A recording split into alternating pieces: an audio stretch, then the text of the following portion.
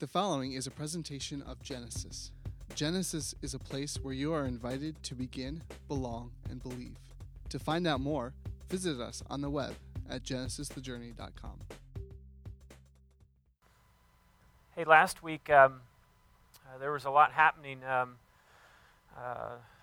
in the Gulf Coast region, and I spent some time asking you to pray and to pray for Hurricane Gustav that hit and wreaked some havoc down in the New Orleans area and just that general area. And it's been a pretty powerful week. I don't know if you keep up with the news, but two more hurricanes have come, and this most recent one, Hurricane Ike, has leveled Turks and Caicos in the Caribbean and is headed straight for New Orleans. So one of our friends here from the Genesis community is actually down in New Orleans right now. He took off last Wednesday or Thursday to go and be part of the relief effort.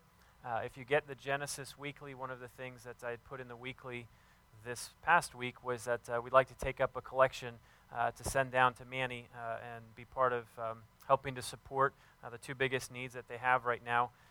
And by the way, there's a lot of needs, but is canned food and water. And so any money that we are able to collect tonight as a community to send down to Manny and the church and the recovery team that he's working with will go to those very two specific things of water and canned goods. So I want to just pause like we did last week and pray for that. From what Manny is telling me, and this is his fifth trip down to Katrina land, they're still devastated from Katrina, and now this one has come in and has just caused a lot more problems. So I want to pause as a community, ask us to pray, and just pray for what's happening in that entire Caribbean region and headed towards the Gulf Coast region. But I would ask you and challenge you to give tonight, to be generous, whether it's with $5 you came in with or $50 you came in with. That money is going to be put to good use to help some people who are in need of it. So let me pray, and we'll continue on. Father, I specifically remember praying last week that you would quiet this storm, that you would, in many ways, this storm would come to a place of peace, and the winds would find a place of quiet and just calmness. And Father, you were good to answer, and there was a storm that was Category 4 that was downgraded very quickly as it headed towards the coast. And we just give you thanks for that the damage was minimal. But Lord, we know that there is still a lot of damage in that region, and people who are now suffering from Hurricane Hannah and Ike that have hit already. Father, people now, their lives are forever changed.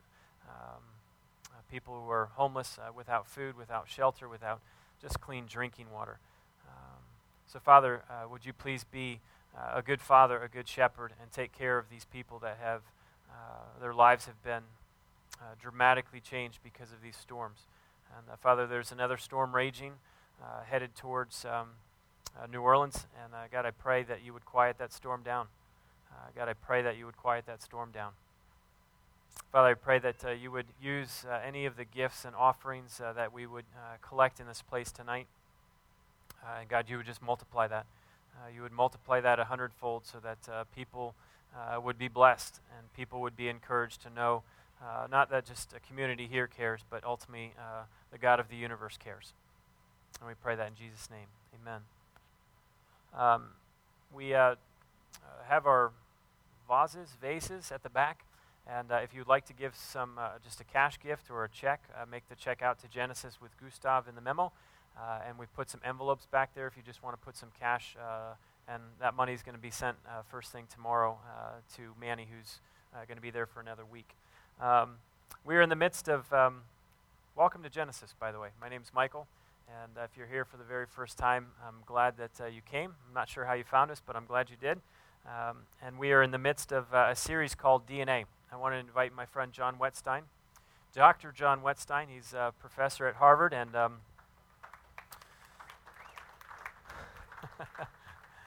works at with Harvard, but specifically in the Cancer Research Institute at Mass General.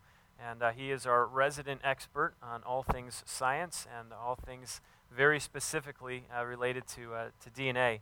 And we spent the last 2 weeks talking about image, and that you and I have been created, fashioned, and formed in the image of God, that you are an image bearer of God. And so we took a look at what does that mean, that you and I are image bearers of God, and how might we live our lives in the reflection of who we have been created. John was with us, I think, 2 weeks ago, right? And asked him some very profound questions of what does DNA stand for. That was our first question to John. Anyone remember? Wow. Wow. Teacher's pet, sucking up. What's up with that? So, John, just give us a refresher. Tonight, first question I wanted to throw your way was DNA in its most pure, healthy form. What ultimately does it do, and how does it function? What does it create? Can you hear me? Yeah, yep. Okay. So first, I just want to remind everybody what the DNA is. It's basically 4 different sugars that match up. And what I want you to see in this is that you have an A and a T that match.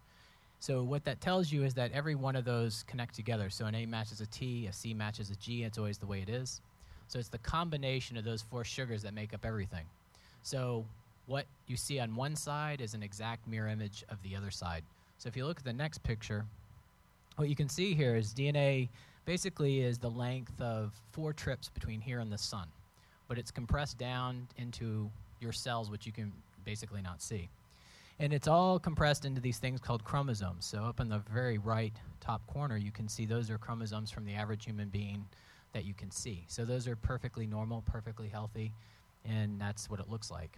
So all this information, which basically is important, which gives rise to every organism that's found on planet Earth that's alive, is found with those 4 sugars put in a very specific order that they're able to read.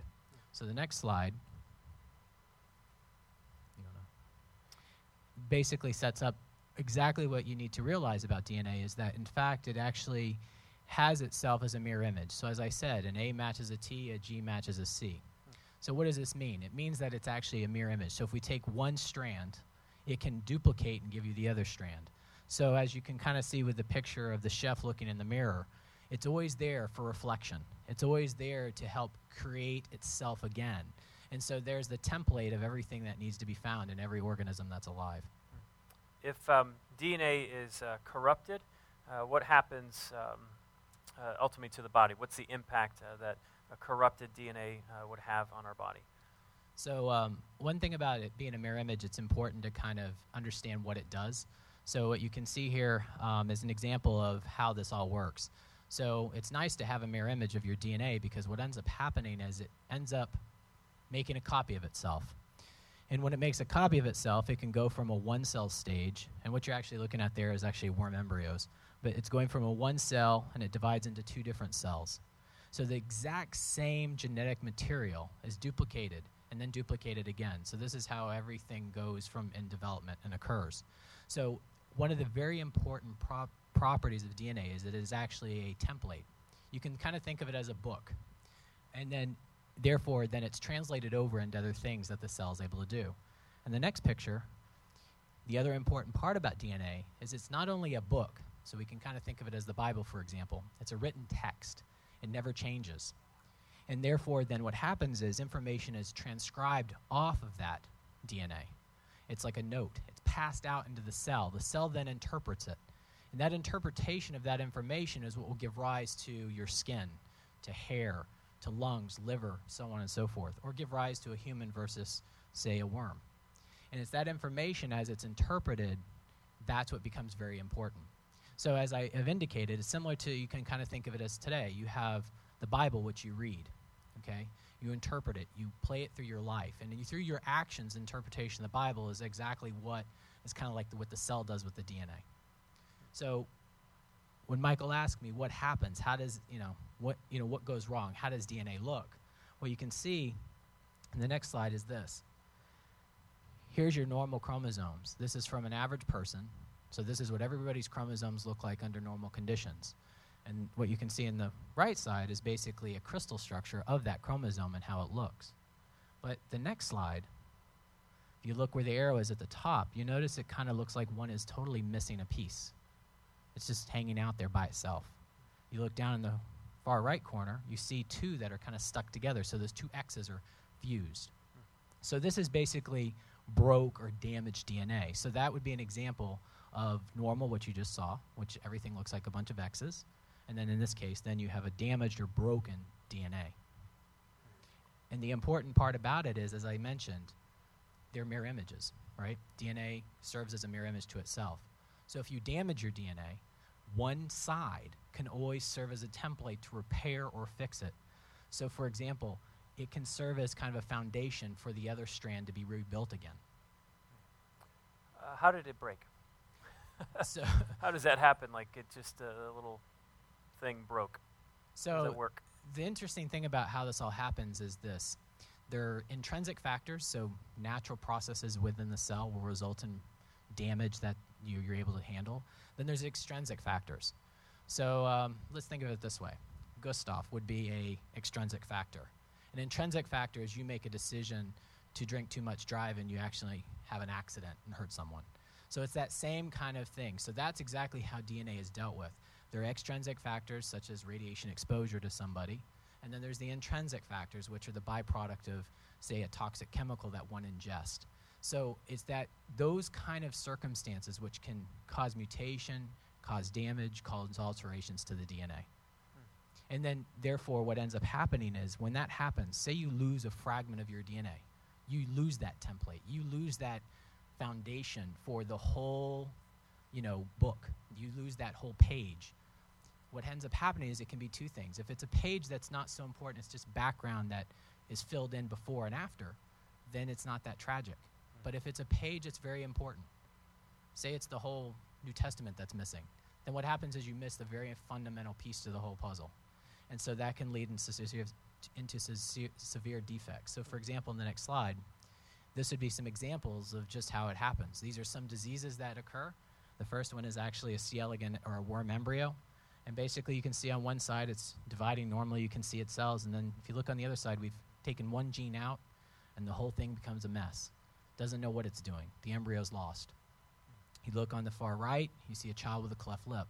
This is a mutation in a series of genes that will result in this abnormality, which can be surgically fixed. Then on the bottom, you have another case where people have too much of this one particular gene, and, well, in this case, we're showing it in a mouse, but the truth is it can result in tumors in human beings. So it's important to maintain the balance, and by altering or losing or gaining these genes or changing this template, it can result in disease.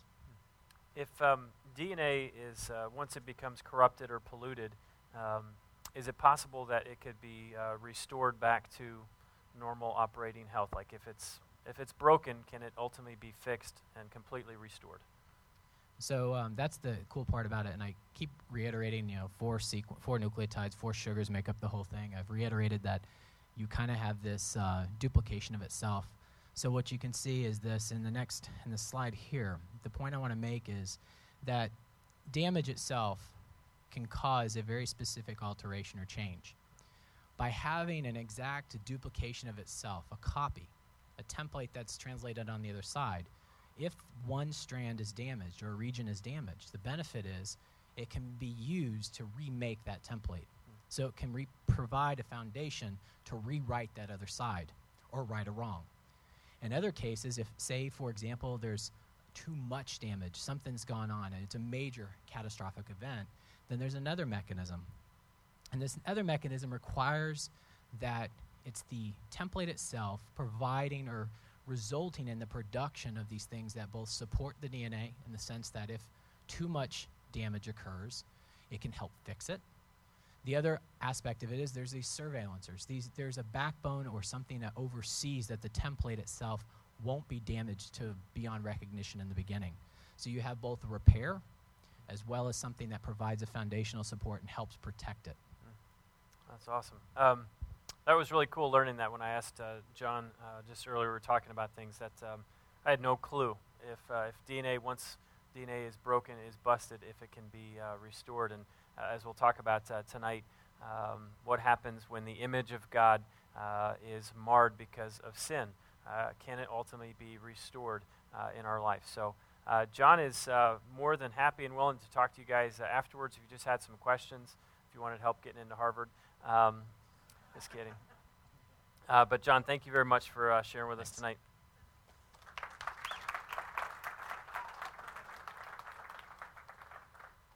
If you want to go to a real school called Ohio State, talk to me afterwards.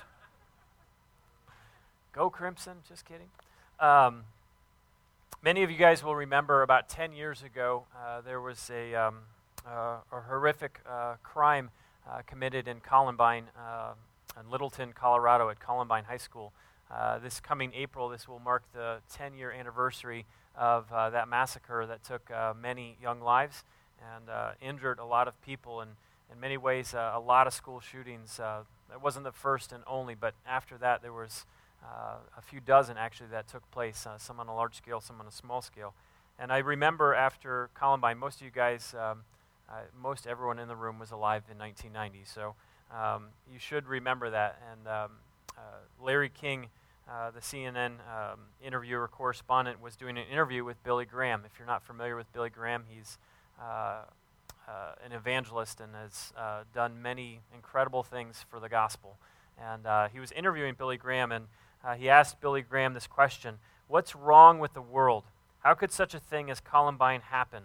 Everyone else was blaming video games and saying such things like violence begets violence, and that we live in a culture desensitized to the beauty of human life and the sanctity of creation. But Billy Graham, in answering the question, what's wrong with the world, Billy Graham did not blame video games. Billy Graham looked at Larry King in the eye and said this: thousands of years ago, a young couple in love lived in a garden called Eden, and God placed a tree in the garden and told them not to eat from the tree. One decision, two people, and humanity has been forever altered since that one decision. And as I was just mentioning a few minutes ago, we have been created and formed and fashioned in the image of God. But when sin entered into the world, that image of God has been marred. But it has not been lost. And as in many ways, as John was talking about, DNA can be restored. The image of God can be restored in us as well.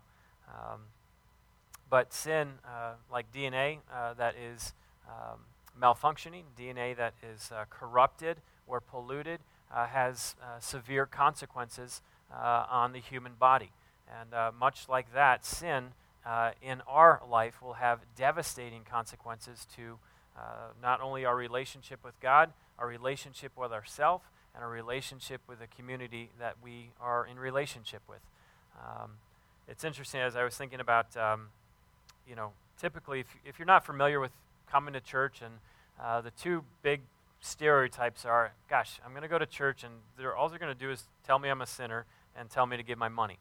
And tonight, I'm accomplishing both. Because I'm telling you to give money to the hurricane relief. And we're going to talk about a very sensitive, difficult subject. But as I was thinking about that, it might be hard for you, it might be uncomfortable for you, it might be uncomfortable for me. But as I was really pondering this, this is a subject that God absolutely hates. We think it's easy for us to talk about, or difficult for us to talk about sin.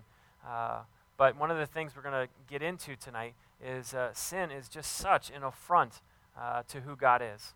And so as we're talking about something that you might want to squirm in your seats, I can only imagine what the creator of the heavens and the earth thinks about sin, because ultimately the end of the story was he gave his one and only son to restore, to redeem, and to reconcile humanity back to a right relationship with him. So this is not a subject that is easy for us to think about, and sin is a huge, huge subject. So tonight, my hope is to cover just some very basic questions about the subject of sin as it relates to our DNA. The three questions is just very specifically, what is sin? The second one is, what's the big deal with sin? Ultimately, who cares? Why does it ultimately matter?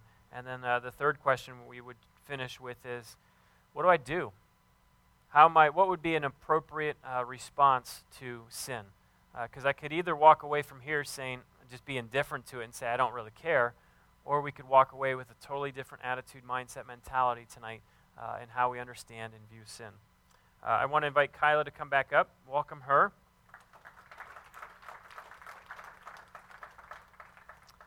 Today is Kyla's birthday, so happy birthday to you.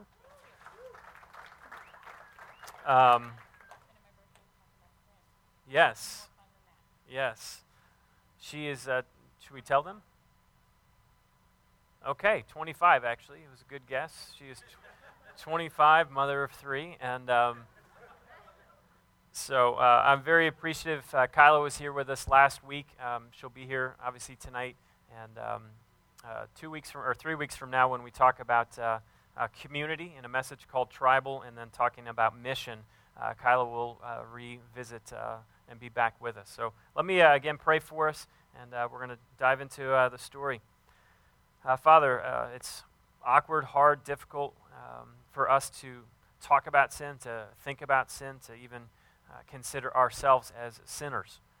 But Lord, this is a subject that caused you great pain because it separated you from the ones that you love. It separated you from the ones that you created to be in a perfect, healthy relationship with you. So, Father, tonight as we talk about a subject that is just incredibly difficult, I pray that you would give us some wisdom, some understanding, some insight into who we are, who you created us to be, and ultimately who you are and how we might respond to you, a holy, a perfect, a beautiful God. We pray that in Jesus' name. Amen. Okay, so let me ask you a question, and you're going to, a little group participation here. How would you define it? How would you define sin? What words, which adjectives would you use to define sin? Throw them out. Disobedience, that's one.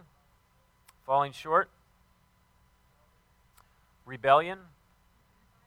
My way. Missing the mark. You've already talked twice, John. Sorry, you're only allowed once.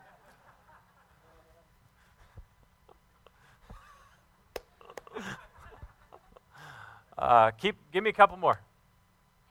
Anger, okay? What is it? Gratification. Lies, okay? Pride. Hate. All right, 5 more. Rapid fire, here we go. Now that I put a limit on it, you're like, huh, is it work? Not. Thanks for coming tonight, Kyla. Have a good birthday.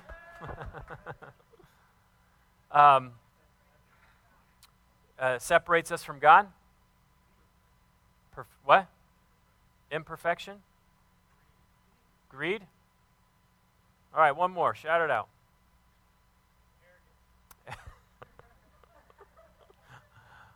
Arrogance, yes. Pride. Those are all good, helpful, accurate descriptions of sin.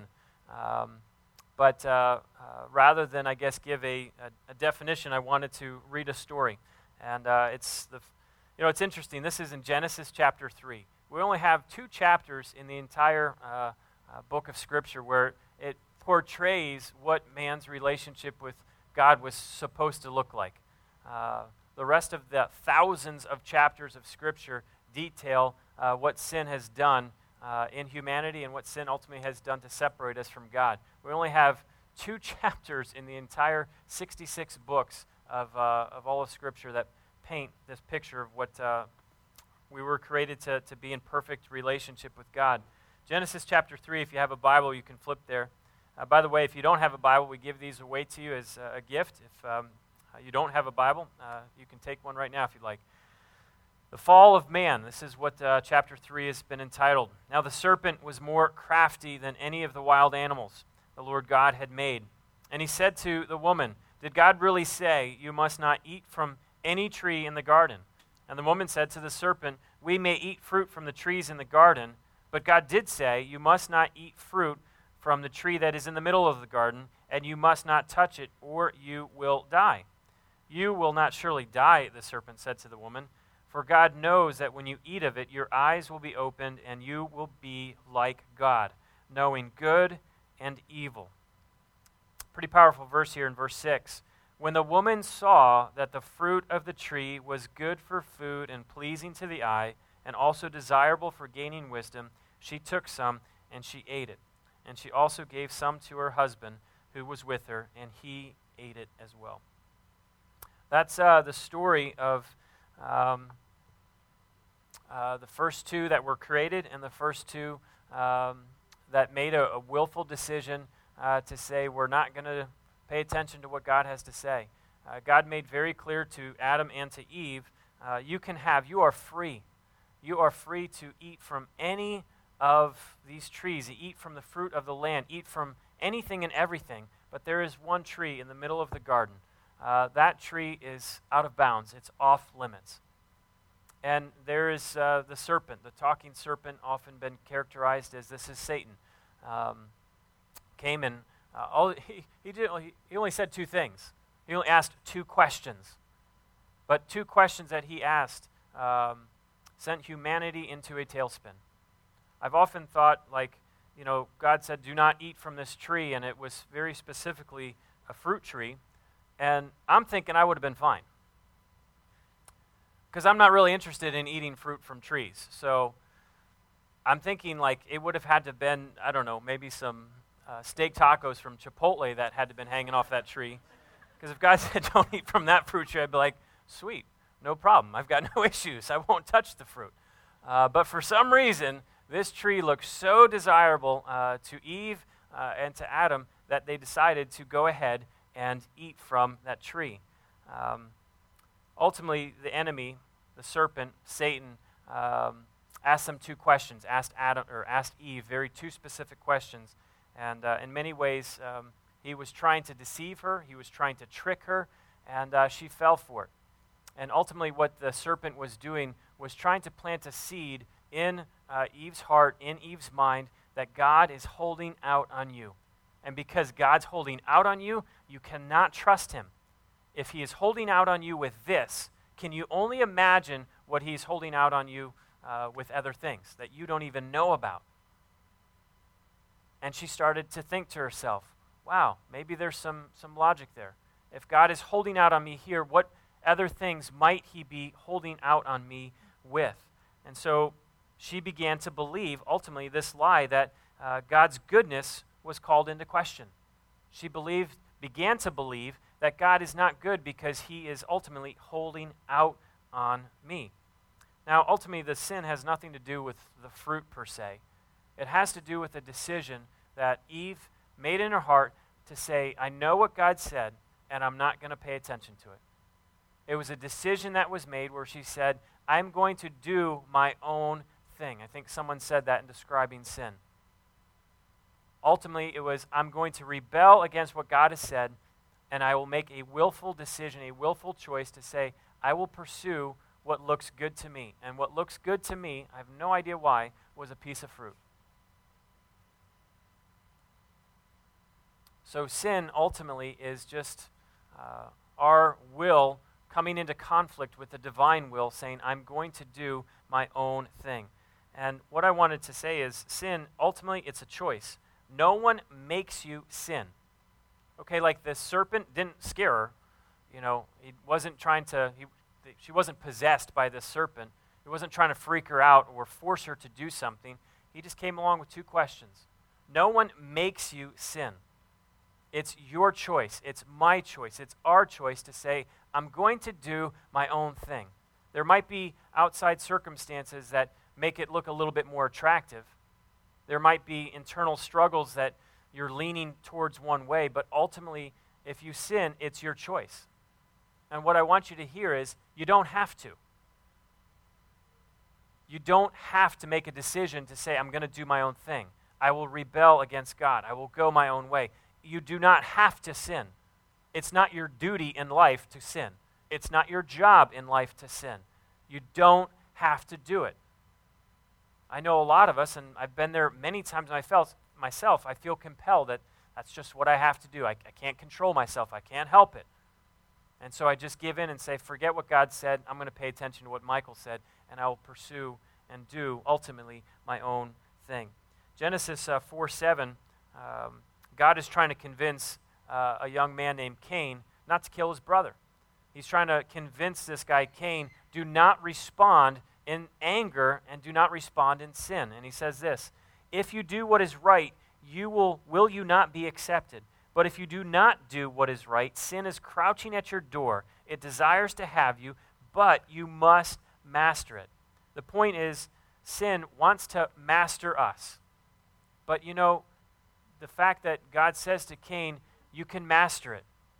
We don't have to be controlled by sin, these desires that just say, I want to do my own thing, go my own way. I just want to make clear, I know I'm repeating myself 100 times, you don't have to sin. You don't have to have a rebellious spirit, a rebellious heart, and just say, God, shake your fist at him and say, I'm going to do my own thing. If you wonder why sometimes we sin, why sometimes it looks so good, is ultimately, we all want to be satisfied. We want to have true fulfillment in our life. And there's something about us that says, I'm not sure if I will be completely, totally, wholly satisfied in God and in God alone. John Piper, one of a favorite author of mine, kind of said this: sin is what we do when our hearts are not satisfied in God alone. And so the lie that we're told and often believe is that life with God on the narrow road is hard and unhappy, whereas sin is pleasant and satisfying. That's not true. That's absolutely a lie. It's absolutely not true. Before I became a Christian, I remember anytime I'd hear church people, I don't know, whether it was priests or TV evangelists that I encountered or whatever, I would always hear the word sinner and just kind of get mad. I would think, you don't even know me. I'm a good person. I am not a sinner. Because to me, the word sinner, the first thing I thought of was like a criminal or, an axe murderer, a serial killer, or a rapist or something. And I would get angry. You don't know me. I'm a good person. Not like that. It's funny. I was telling Kyla this. I've heard the same thing growing up in church. People are like, I'm not a sinner. I'm not like a terrorist, axe murderer, serial killer. And I was just like, why do people always compare themselves to like the absolutely worst of humanity? Like no one ever compares them. I'm not like my neighbor Joe over here. I'm not like, Mother Teresa. No one ever compares themselves. They always just shoot for the bottom of the barrel. I'm not like Hitler. Like making the statement, I'm just a few steps above him though. Sorry. Well, it makes us look a little better, I guess. But, I was a pretty good person, is what I thought. I tried to help people. I was a good friend. I loved my family. I'd even do some volunteer work now and then. I was a pretty good person. Now, sure, I lied to my parents occasionally, and at the time was drinking underage and probably too much. And, I did things like that, but I wasn't as bad as a lot of my friends or, other people I would compare myself to. When I would compare myself to others, I felt like I was doing pretty good, so I'd get irritated. Don't call me a sinner is kind of how I felt. And also somewhere along the way, I'd figured out this idea for myself that if it was like a scale, that if really my good deeds could just outweigh my bad deeds, that then I'd be okay, I'd be set, as long as the scale tipped towards the good deeds. But one day, a friend of mine sat me down and to explain some truths to me out of the Bible, out of God's Word. And God really used one particular verse to open my eyes to the truth that that we all are sinners. And it's a verse in Romans. It's Romans 3:23. And it says, "For all have sinned and fall short of the glory of God." The standard isn't how you compare to others. The standard is how we compare to God's holiness, the glory of God. And we all fall short. We fall way short of that.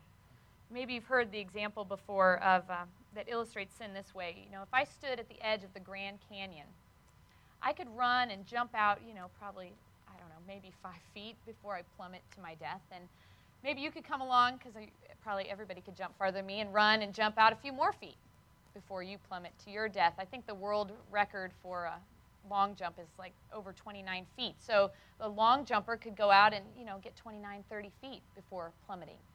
But the point is that we can compare ourselves to other people. And I may be able to jump farther than so-and-so.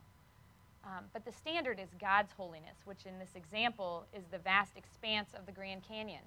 And it doesn't matter how far you can jump. If you break the world record, that's great. You are never going to be able to jump to the other side. That is how holy God is. His holiness is so far beyond what we can even imagine. And that's the standard. That's how sin is determined. Do we miss that standard of holiness?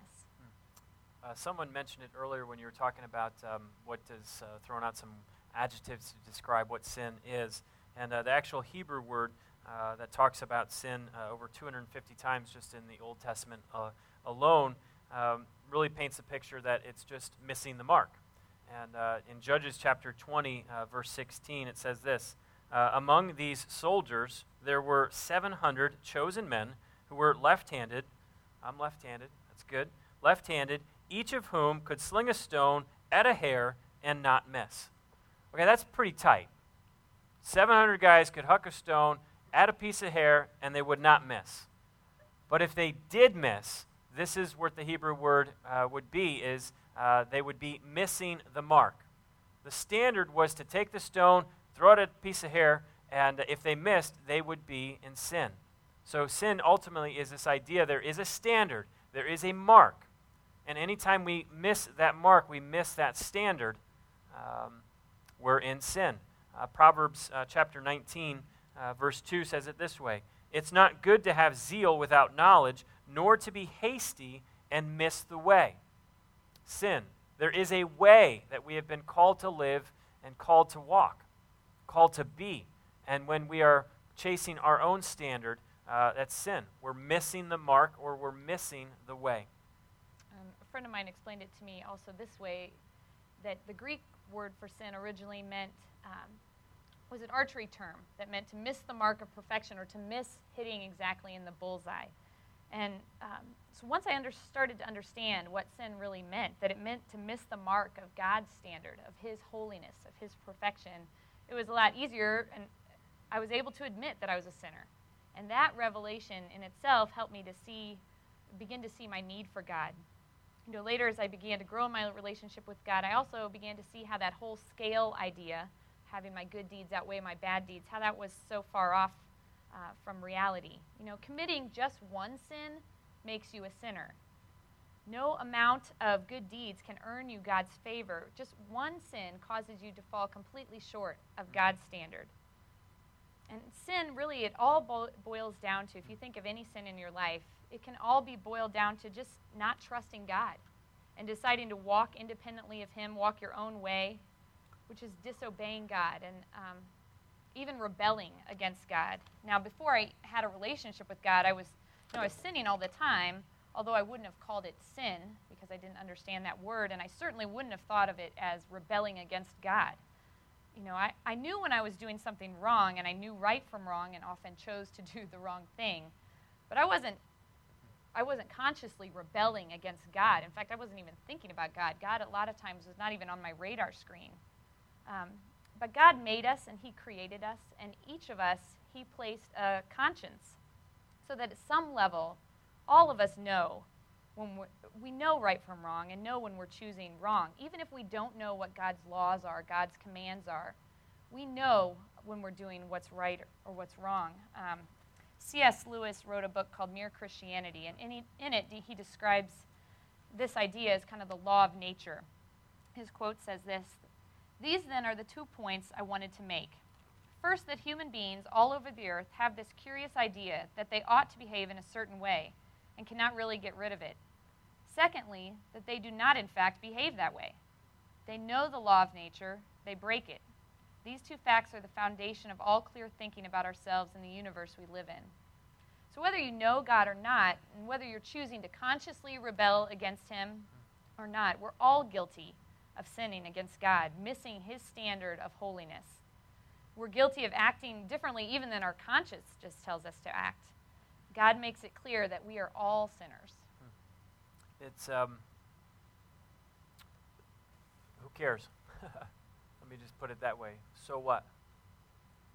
If you've come to a place, and I hope you can come to a place and say, okay, I would admit, I would confess, I would declare, if God has a standard of perfection, holiness, perfection, then I've clearly fallen short, at least once, if not more than once, in my lifetime. Hopefully all of us would actually be okay to say, yeah, if sin is perfection, I've missed that standard, I've missed the mark, I've missed the way. But ultimately you have to now ask the question, So what? What does it matter? What does ultimately sin, why does it matter if I have sin in my life or don't have sin in my life? Something very significant happened back in the garden. Those two young kids who made a decision to say we're going to do our own thing, go our own way, they died. They died that day in the garden. Now, if you know the story, you're like, wait a minute, they didn't physically die. I'm like, Adam lived for at least 900 more years, and I'm not sure if Eve would have wanted to hang out with him for that many more years, but Adam at least lived for 900 more years. So there was not a physical death. But what happened back in the garden is that there was a spiritual death. These two young kids, when they decided to sin, rebel, reject God, not trust God, as Kyle was saying, they spiritually died that day.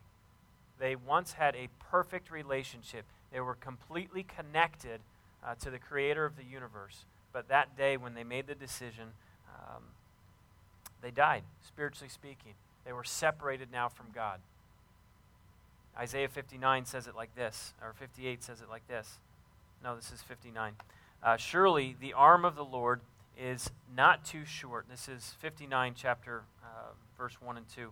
Surely the arm of the Lord is not too short to save, nor his ear too dull to hear. But your iniquities have separated you from God. Your sins have hidden his face from you so that you will not hear. I want you to hear that. Your sins have separated you from your God. Sin cuts me off from God. It's not like the sin of humanity. It's my sin. It's my sin that cuts me off from God. It's not just sin in general, but it's this, my personal sin, my personal rebellion against God that ultimately cuts me off, and spiritual death. So here's a tough question for you I wanted to ask you is, would you agree that you are spiritually dead, separated from God because of sin? You don't have to raise your hands, don't even nod your heads. Would you agree that because of sin, and not just in the world, your sin, that you are spiritually dead, separated, cut off from God? Now, I know a lot of us just don't like thinking about it like that because, well, I'm not that big of a sinner. And it just goes back to this question of, I'm not the axe murderer. I'm not the child rapist. I'm not a terrorist. I'm just ultimately not that bad of a person. And as Kyla mentioned before, who are you comparing yourself to? If any of us were to look at God and see his beauty, his perfection, his holiness, his righteousness, would any of us say, yeah, I look like that. I got that going on. I've accomplished that. I've arrived there. Most of us would look in the mirror and say, I am not him. I am not him. Isaiah is a prophet in the Old Testament, and Isaiah had, if anyone could have just, boasted or been impressed with himself, kind of flexed his spiritual muscles and said, look at me, I've got it going on. I'm a prophet of God. He talks to me, I talk to people, they do what I say. He could have been pretty impressed with himself. But Isaiah, in chapter 6 of his book, Isaiah, has an incredible interaction with God where he sees God. And this is Isaiah's response in chapter 6, verse 5. Woe to me, I cried. I am ruined, for I am a man of unclean lips, and I live among a people of unclean lips. And my eyes have seen the King, the Lord Almighty. If you actually come face to face and see who God is, I hope you will catch a glimpse of yourself and declare, I'm not him. I am not him. He is so other than who I am. So does sin, go back to the question, would you agree that you are spiritually dead, separated from God because of sin? If you compare yourself to a terrorist, maybe you might feel a little bit better about yourself.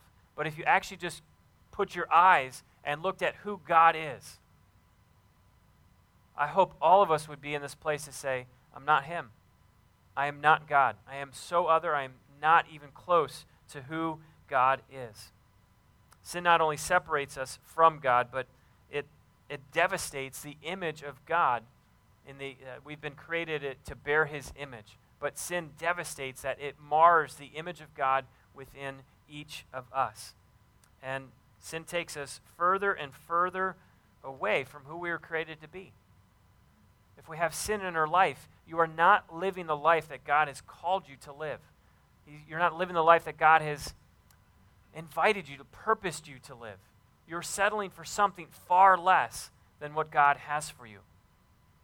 I wrote it down like this. Sin will take you down a road you never wanted to go down, and it will keep you there longer than you ever wanted to stay, and it will always cost you more than you were ever willing to pay. That's the invitation of sin. It takes you to places you never ultimately wanted to go.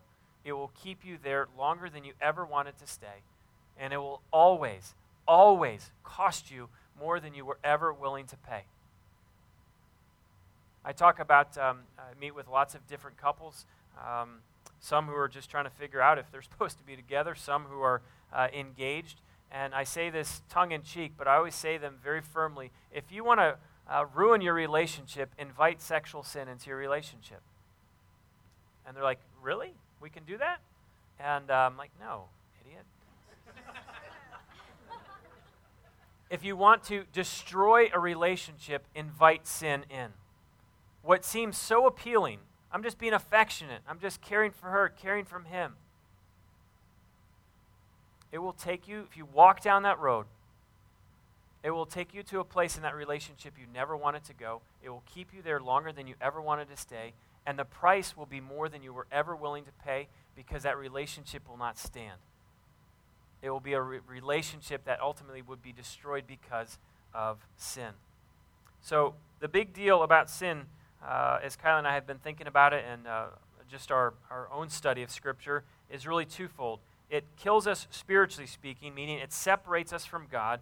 And the second thing is, it devastates us. It gets us so far away from who God has created us to be. A few weeks from now, when we talk about tribal, created for community, we're going to talk about sin and the impact that it has on this entire community. But for tonight, we just wanted to finish with asking the question, if the reality that spiritually speaking we are dead, separated from God, what must I do to reconnect?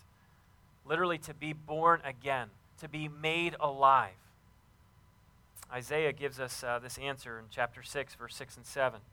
Then one of the seraphs flew to me with a live coal. This is an angel type of figure. Live coal in his hand, which he had taken with tongs from the altar. And with it he touched my mouth, and he said, "See, this has touched your lips. Your guilt is taken away, and your sin has been atoned for." So, as we ask now, trying to finish with this question, what must I do? If I am in a place where I can own up and say, yeah, I've sinned, which means I'm spiritually dead, spiritually separated, disconnected, not in right relationship with God, and ultimately my life is being devastated by this, what must I do? The first answer is this: allow God to do for you what only He can, provide atonement for your sin. Only God can bring you back into right relationship. You can waste your life trying to figure out how to get back to God, trying to be good enough. I don't know, try and earn it enough, give good money, be nice to people. You can waste your life trying to do those things, or you can allow God to do for you what only He can do. Isaiah, when he realized he was sinful, and he saw that he was now separated from God, God did for him, He atoned for his sin, took away the guilt of his sin. 1 John chapter 2, this is what Jesus, by the way, has done for us. This is the gospel. Jesus did for you, for me, what I could not do, what you could ultimately not do. 1 John makes it very clear exactly what Jesus did. "My dear children, I write this to you so that you will not sin." I love that challenge. You don't have to. You don't have to make the decision to do your own thing, go your own way, be your own person. You don't have to. But if anyone does sin, we have one who speaks to the Father in our defense. Jesus Christ, the righteous one. He is the atoning sacrifice for our sins, and not only for ours, but for the sins of the whole world. I say this every week when we take communion. Jesus lived a sinless life. He died a very painful death as a substitute for me and for you. And an amazing thing happened on that third day where he was raised from the dead, thus conquering sin, thus conquering Satan, and thus conquering death. That those who would place their trust in him, what he has done, sin would be covered. Sin would be atoned for. So the reality is, you and I have a choice that we need to make. And this is one of my favorite verses in the Old Testament because it confronts you and I with this question: will you choose life or will you choose death? I love God that he loves us enough to give us a free will to make a decision, to make a choice. Will you choose life? Ezekiel chapter 18 says it like this: Therefore, O house of Israel, I will judge you, each one according to his ways, declares the sovereign Lord. Repent, turn away from all your offenses, then sin will not be your downfall. Can anyone relate with that, where you just feel like sin is ultimately the thing that is tripping you up again and again and again? It's been your downfall. Rid yourselves of all of the offenses you have committed and get a new heart and a new spirit. Why will you die, O house of Israel? For I take no pleasure in the death of anyone, declares the sovereign Lord. Repent and live. If the reality is that sin separates us from God, spiritually speaking, we're dead. You have a choice. Will you choose to live? Will you choose life, or will you settle for a life where you're spiritually dead, spiritually separated from God, both now and for eternity? Let me just ask this question: why would you make that choice? If you can choose life or death, why would you choose death? The story of Scripture is a story that says choose life. Choose life. Romans 8 verse 13 says, For if you live according to the sinful nature, you will die. But if by the Spirit you put to death the misdeeds of the body, you will live. One more verse I'll share with this. This is under the heading of what am I supposed to do? I've realized I've sinned. Let God be the one who will atone for sin in the person of Jesus Christ. Ephesians chapter 2, verse 1 and then verse 4 and 5 says this: As for you, you were dead in your transgressions and sins, but because of his great love for us, God, who is rich in mercy, made us alive with Christ even when we were dead in sins. It is by grace that you have been saved. Our sin separates us from God, but your sin will not stop God from loving you. I want you to hear that. Your sin will not stop God from loving you. How can I say that? Because in his great love for you, he said, I don't want you to be spiritually dead. Jesus Christ, my Son, will awaken your heart, will awaken your soul, so that you would live. And if we make this decision, the decision to choose life, and we decide to trust in Jesus to be the one to pay the penalty for our sins, we receive God's forgiveness, and we receive the gift of eternal life, life forever. And we can begin a real relationship with God. You know, and when we do that, all of our sins are forgiven, past, present, and future. But our sin doesn't just disappear out of our life when you decide to become a Christian, when you decide to follow Christ. Your sin problem doesn't just go away. We all continue to sin. So what do we do now? What do we do now that we've made this decision to follow Christ? Now what do we do when we become aware of areas of sin in our life that maybe we didn't even know of before? Or what do we do when we even deliberately choose to disobey God? Well, it's simple, really. It's not that it's necessarily easy, but it's not really complicated. First, what we need to do is we need to confess. We need to confess our sin, which God already knows about it anyway. What it means to confess is just to agree with God that what we've done is wrong, that we have fallen short of his standards of holiness. Then we need to repent or turn away, to completely turn from our sin. And in some cases, we need to make restitution. We need to make things right. If we've stolen something, we need to give it back. If we've slandered someone, we need to tell the truth and make that right. And then we need to receive God's forgiveness and just trust him to empower us to change, to live differently. You know, when we become Christians, when we decide to trust in Christ to pay for our sins, another thing that God gives us is His Holy Spirit to live inside of us. One of the roles the Holy Spirit plays in the life of a believer is to convict us of sin, to make us aware of ways that we're living that are not in line with God's standards. You know, God knows your heart. He knows your thoughts. He sees everything. Nothing is hidden from Him. And the Holy Spirit will bring conviction to areas of sin in your life. And if we don't confess those sins and deal with them, what ends up happening is our relationship with God, our fellowship with God is interrupted. You know, when we trust in Christ, our position with Christ, our relationship with Him is secure. He promises us He will never leave us. He'll never forsake us. But sin in our lives, what it does, they're like bricks. Unconfessed sin in our lives just starts building this wall between us and God and interrupting our fellowship with Him. There's a verse in Psalm 32, verses 1 through 5, says this: "Blessed is he whose transgressions are forgiven, whose sins are covered.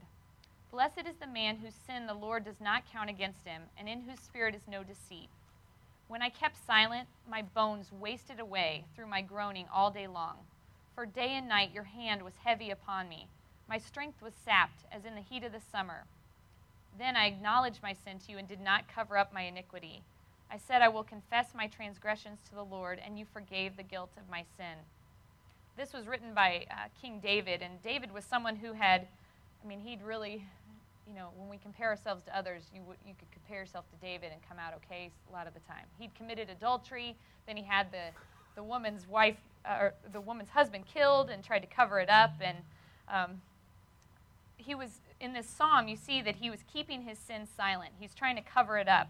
And what he felt was God's hand heavy on him. He felt the conviction of the Holy Spirit. But as he acknowledges his sin and he confesses it to God, it's not that he's telling God something new. He's just agreeing with God that what he's done is wrong. He experiences God's forgiveness.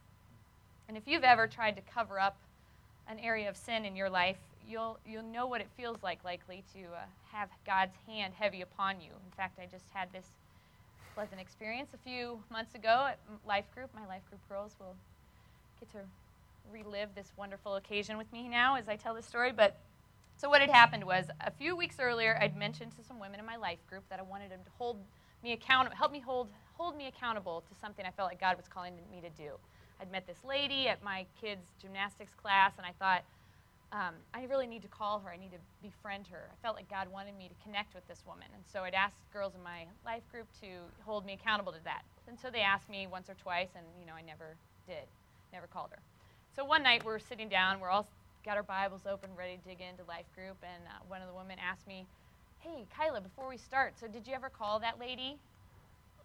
And I hadn't. So I was like, "No, I didn't call her."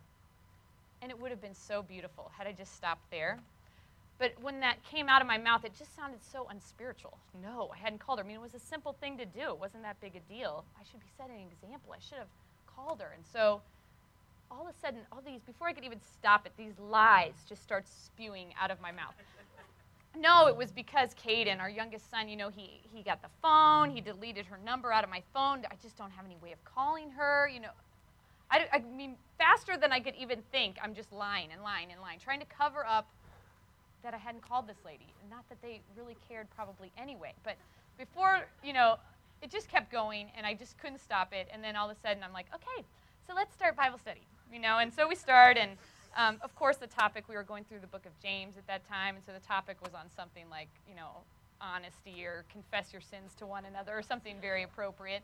And I'm trying to continue to lead this Bible study, and I just feel like my face must have turned 15 shades of red. I'm sweating. I can't concentrate. Everything people are sharing is directly like God's like, tell them that you sinned. I just felt this. I felt God's hand heavy upon me.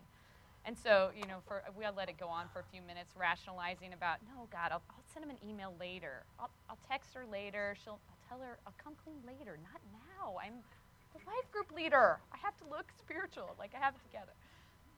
But I could not go on. God's hand was like, no, you're going to do this now. And so I had to stop Bible study and confess that now I hadn't even listened to anything anyone was saying because I was totally wrapped up in this lie that I told. And so I told him, listen, I lied. I didn't call the lady. I have her number. It's right there on my phone. Caden didn't mess up the phone, whatever. I had to confess it.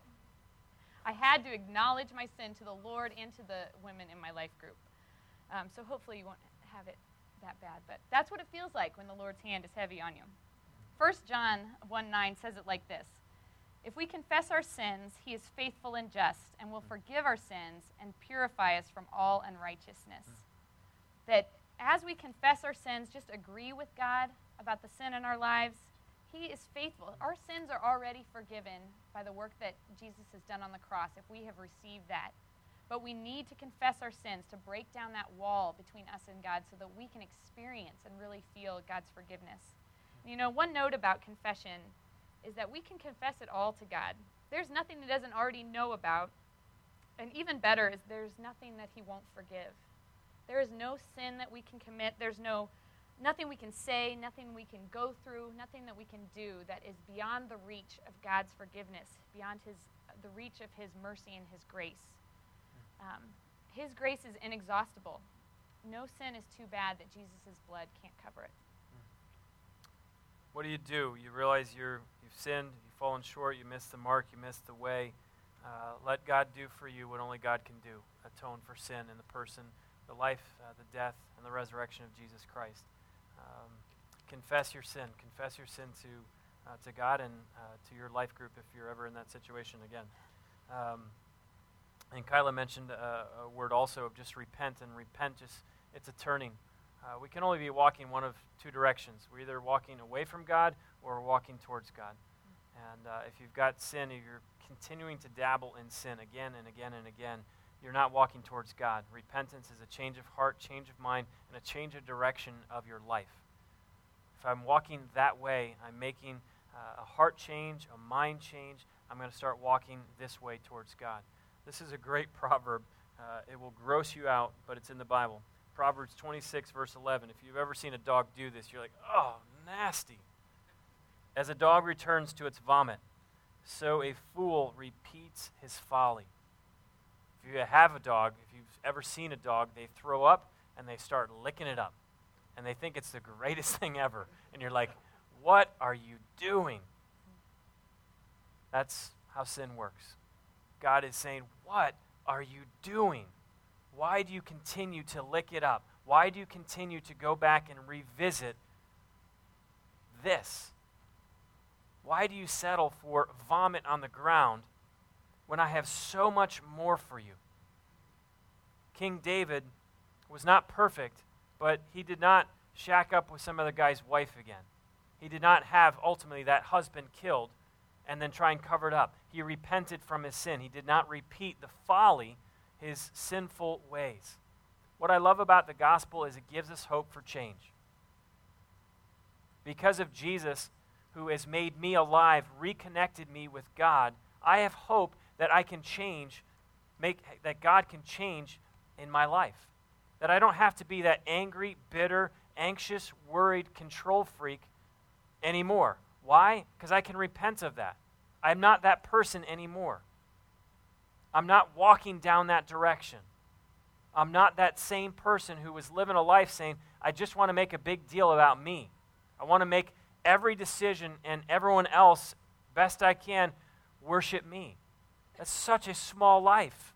If you are living at the center of your universe, do you know how big your universe is? It's tiny. What I love about the gospel is it gives me hope for change. It gives me joy where I'm at, but it gives me hope to say, I'm not done with you, Michael. Go ahead, last one. Well, not only should we confess and repent, but we also need to choose to live differently.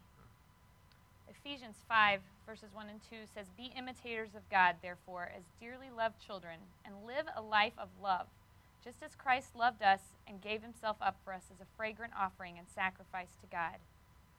We need to be imitators of God. If we're going to strive to be holy, and we ought to, God commands us to be holy. We can't live life as we always have. We can't just default to the way we've always done things. It just will lead to more sin. Instead, we need to imitate one who is holy, Jesus. Jesus gave us an example of what it looks like to live a holy life in this world in a human body. He did it without sin. We need to study him. We need to emulate him. We need to watch how he lived, how he treated others, and then we need to go and do the same.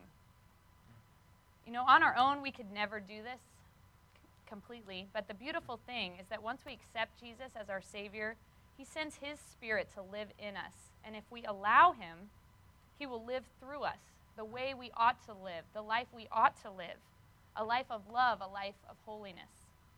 Let's do it better. Let's choose to live better, to give up sin, and to allow Jesus to live through us. Let's use our words to build people up, not to destroy and to devastate. Let's use our hands to create, to serve, to help others, rather than to just cling on to the things that will only benefit us. Let's be image bearers of God who imitate God. I've got sin in my life. What do I do? Let God do for you, for me, what only he can do. Atonement is Jesus Christ. Receive, accept, embrace what Jesus has done.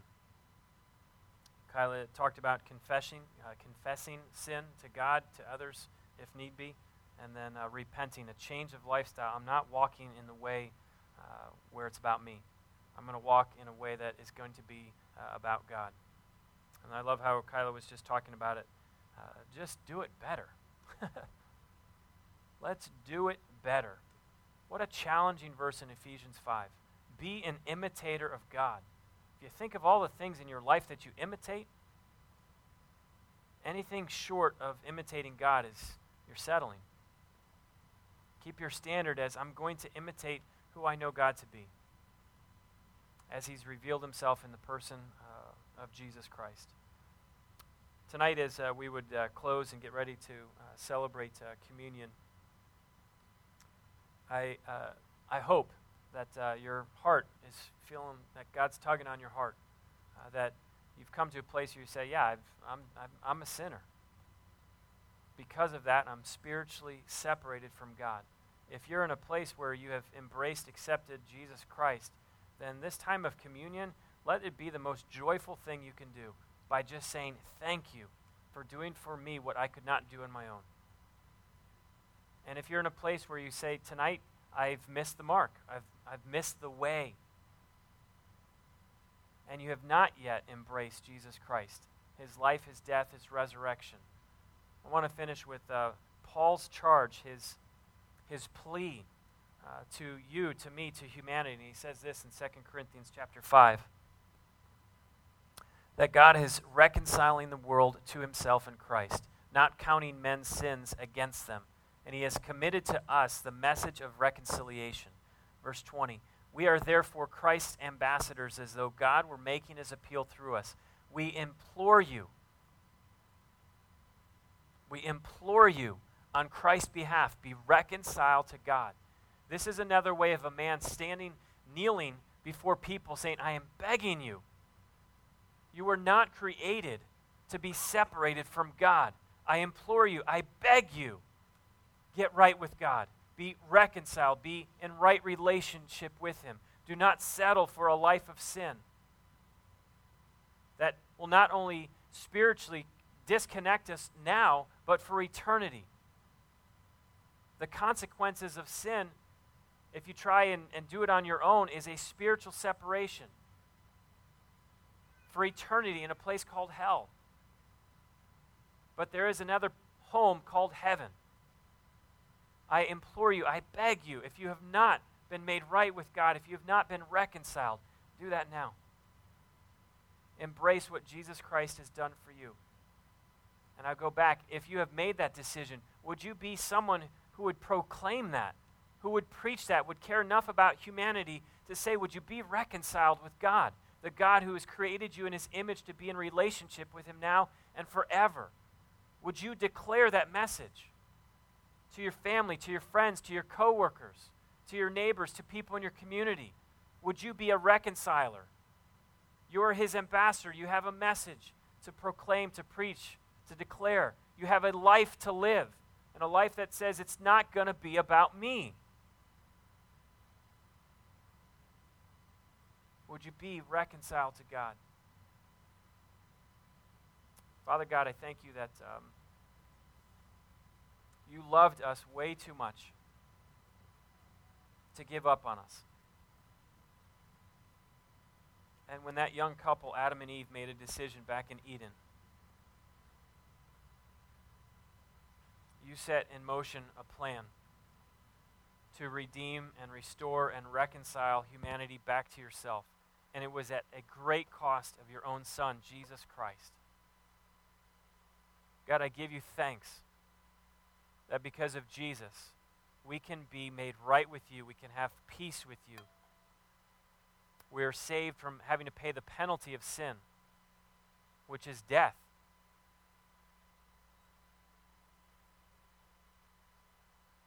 God, I give you thanks for that.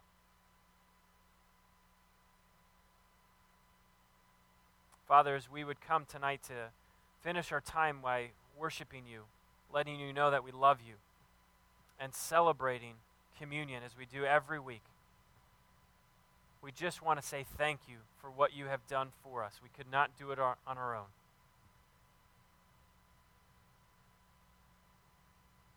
For those of you here tonight who have not been reconciled, made right with God, I implore you, I beg you, make that decision tonight to be made right with God. Let the confession of your heart be that I've sinned, I've missed the way, I've missed the mark, and I'm going to trust Jesus, his life, his death, his resurrection, to be the person that makes me right with God, where I have forgiveness of sins because I'm trusting Jesus Christ for the forgiveness of my sins. Would you let that be your prayer? Father, if tonight, in the midst of this conversation, hearts are heavy with sin that we need to repent from, God, would you give us the strength by your Holy Spirit, give us the courage not to return to our vomit, but set our hearts, our minds, our feet in a new direction, a direction that is walking with you, connected with you, hearing your voice, having true oneness with you, our Creator. God, give us courage as a community to turn from ourselves and to turn to you. We can't do this on our own, and we can't do it in our own strength. So, Father, please, do for us what we cannot do for ourselves, and we give you thanks. We give you thanks for these things. We give you thanks for the gospel. We give you thanks for Jesus Christ and for what he's done for us. We pray that in Jesus' name. Genesis is a ministry of Hope Christian Church. We invite you to find out more by visiting our website at genesisthejourney.com.